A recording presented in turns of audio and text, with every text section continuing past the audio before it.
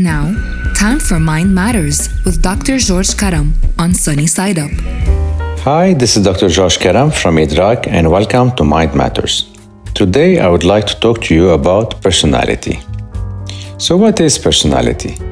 The word personality itself stems from the Latin word persona, which refers to a theatrical mask worn by performers in order to either project different roles or disguise their identities. At its most basic, personality is the characteristic patterns of thoughts, feelings, and behaviors that make a person unique. And it is believed that personality arises from within the individual and remains fairly consistent throughout life. So what exactly makes up a personality?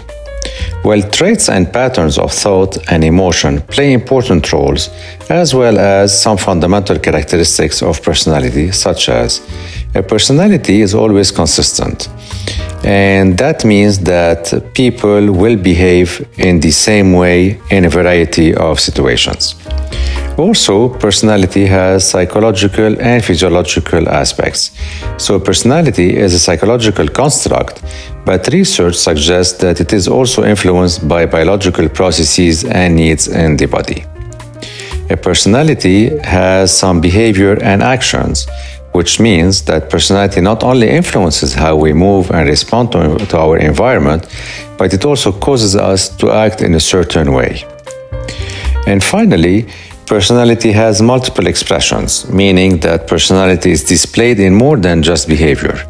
It can be seen in our thoughts, feelings, close relationships, and other social interactions. Now, it is interesting that research on personality can yield fascinating insights into how personality develops and changes over the course of a lifetime. And this research can also have important practical applications in the real world. For example, personality assessments are often used to help people learn more about themselves and their unique strengths, weaknesses, and preferences. Some assessments might look at how people rank on specific traits, such as whether they are high in extroversion, conscientiousness, or openness. And other assessments, in fact, might measure how specific aspects of personality changes over the course of development.